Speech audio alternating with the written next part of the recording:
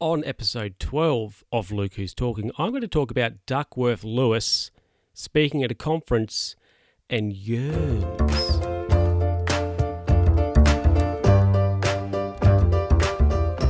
Hello and welcome to another edition of the Luke Who's Talking podcast with me, Luke. How you doing out there? I hope you're doing well. Now, let's talk about some cricket. Now, a cricketing term or a cricketing thing. It's called Duckworth Lewis. Now, what Duckworth Lewis is a calculation.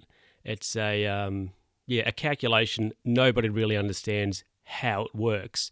And what the calculation does is determine what the situation of the game is when it comes to limited overs cricket. So if you're playing a 20-20 game or a one-day game, which is 50 overs a side, if it rains, Duckworth Lewis comes into play to determine how many runs the batting side needs to get, or the chasing side needs to get in order to win the game. So let's say my team bats first, we get 100 runs in our 50 overs or whatever, and it starts to rain and the overs are halved, so there's 25 left. And depending on how many wickets the chasing team has, depending on what their current run rate is, if they've already started batting, all that jazz gets taken into account, and the end target is recalculated to determine how many runs they need to get in order to win the game under the Duckworth-Lewis method. It's very complicated. As I say, I have no idea how it actually works. However, it's not as simple as saying, well, the overs have been halved for the batting side, for the chasing side, they need to get half the runs. It doesn't work like that whatsoever. And so you can be advantaged by Duckworth-Lewis, or you can be really screwed over by Duckworth-Lewis.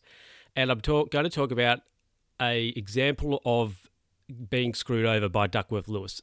I'm going to say being screwed over by Duckworth-Lewis. That happened the other night. Now, Australia and India were playing a game. They were playing a 20-20 game, so it's 20 overs per side. So Australia batted first, and rain shortened their innings. So instead of getting their full 20 overs, they only managed to bat 17. And as a result, they got 154 runs off of their 17 overs. Okay? Now, India had the same amount of overs to bat, 17. So you would think it would be sensible for them to have to chase down 155 runs to win the game. However, because Duckworth-Lewis came into play, that didn't happen. Now, this is why I say Duckworth-Lewis is ridiculous and can be very confusing, is the Indians had to get, off of 17 overs, to win the game, 174 runs. So they had to get 20 more runs, even though they were batting the same amount of overs. Yep. Very confusing. Very confusing. So India managed to get 169 runs off of their 17 overs. They needed to get 174, so they lost by about 5 runs. So, they lost, on the Duckworth-Lewis, they didn't get the Duckworth-Lewis target. But, they lost the game, even though they did score, practically, they did score more runs than what the Australians got in their innings. So this is why people get confused, I think, when you try and explain the intricate parts of cricket to them. I guess Duckworth-Lewis isn't really a common thing. It doesn't get rolled out every game, but it can be very confusing. The calculation is obviously very complex, and you can be advantaged by it, but in this situation, the Indians were not advantaged by it, having to score 20 more runs off of the same amount of overs. And, even though they didn't get the Duckworth-Lewis target of 174, they got 169, they still scored more runs than what Australia scored in their innings, but they lost the game. Yeah, that's Duckworth-Lewis for you. Very confusing and very complicated. Now, here's a question. Does anything like that happen in baseball? If there's a game shortened by rain, what happens there? Does anything like that happen in baseball or not? They don't have Duckworth-Lewis in Test cricket because they play for 5 days. Each team bats twice, so it'll just be a draw or in that situation. Whereas one-day cricket or limited overs cricket, that doesn't happen to have Duckworth-Lewis, so there's a result or some sort of result. So unless it's rained out completely, there's a garbage truck going past. I don't know if you can hear it. If you can, I apologise. But is there any sort of situation or calculation that comes into play in any other sports that you can think of out there, listener? Please tweet me or send me an email. But that's Duckworth-Lewis. Conferences. Now, have you ever spoken at a conference? I was at a conference and I went and co-presented some stuff at a conference with some people on Tuesday. So Tuesday just gone. Hopefully you'll be listening to this episode on Friday. I'm recording this episode on Wednesday, so it would have been yesterday for me, but it was on Tuesday. Now, I was there talking about young adults living with diabetes, and it's aptly it's a consumer group, not a council. The nurse makes a big deal out of that. She goes, it's a consumer group, we're not a council. But it's aptly called YADS. That's the abbreviation. So it's young adults living with diabetes. So it was myself and another YADS member there with our the person who has organised and has gotten the program off the ground.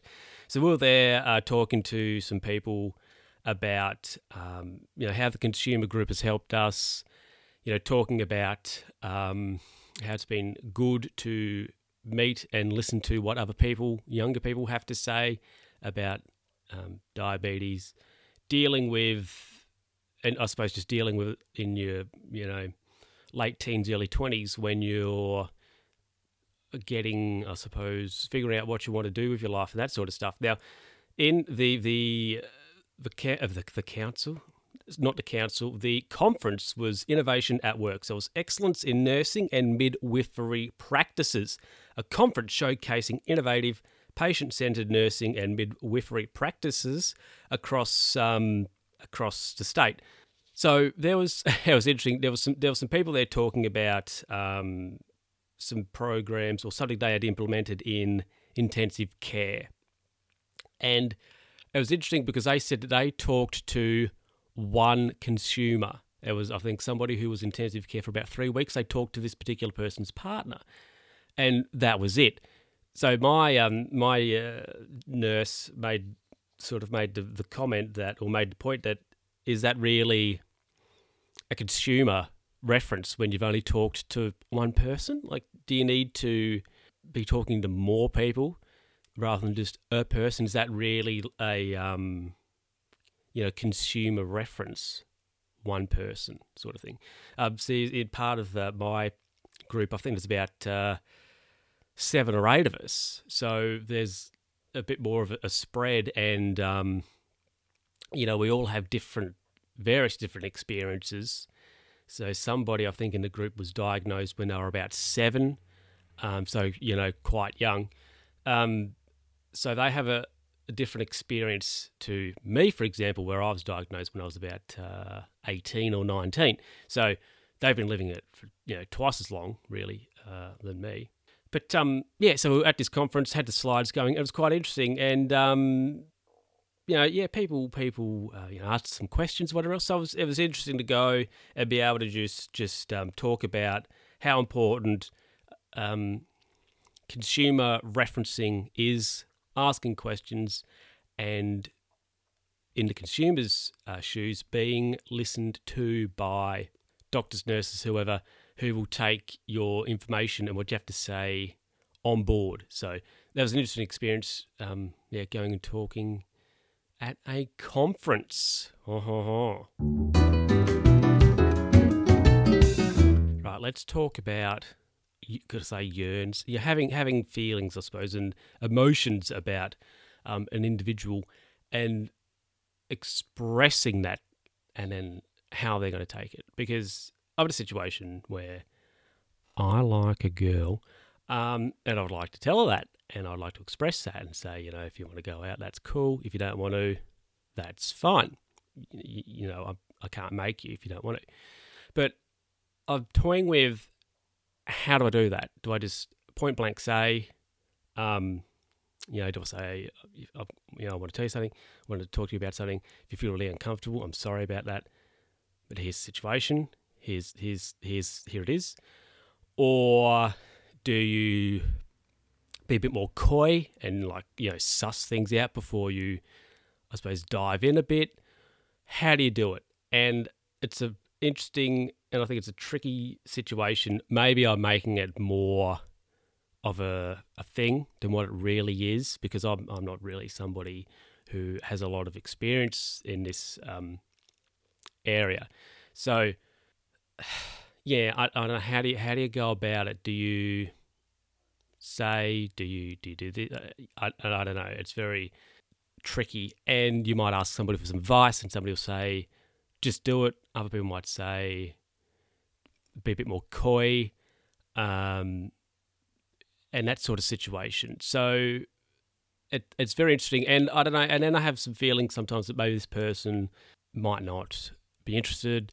I'm probably not the type of guy, and all these things. You get a lot of various thoughts and feelings go through your head. I think I've made a decision on how I'm going to go about it, but we'll see what happens. I would say I'm probably a quite faint-hearted type of person, so we'll see how it goes. I think in the future, in future episodes, there will be, hopefully, I suppose, a bit of a review or update on what exactly has happened. But I suppose I'll end that on, I'll just say, I guess, a faint heart never won a fair lady. I'll say that and leave you with that. Well, that is it, everybody, for this episode of Luke Who's Talking. Don't forget, you can tweet us, L_Who's Talking, on Twitter. Yeah, I think that's what it is. Yeah, and you can also email me, lukewho'stalkingpod@gmail.com. And, on the Facebooks as well. I'll put some, links or something in the description. And, I've got some stuff.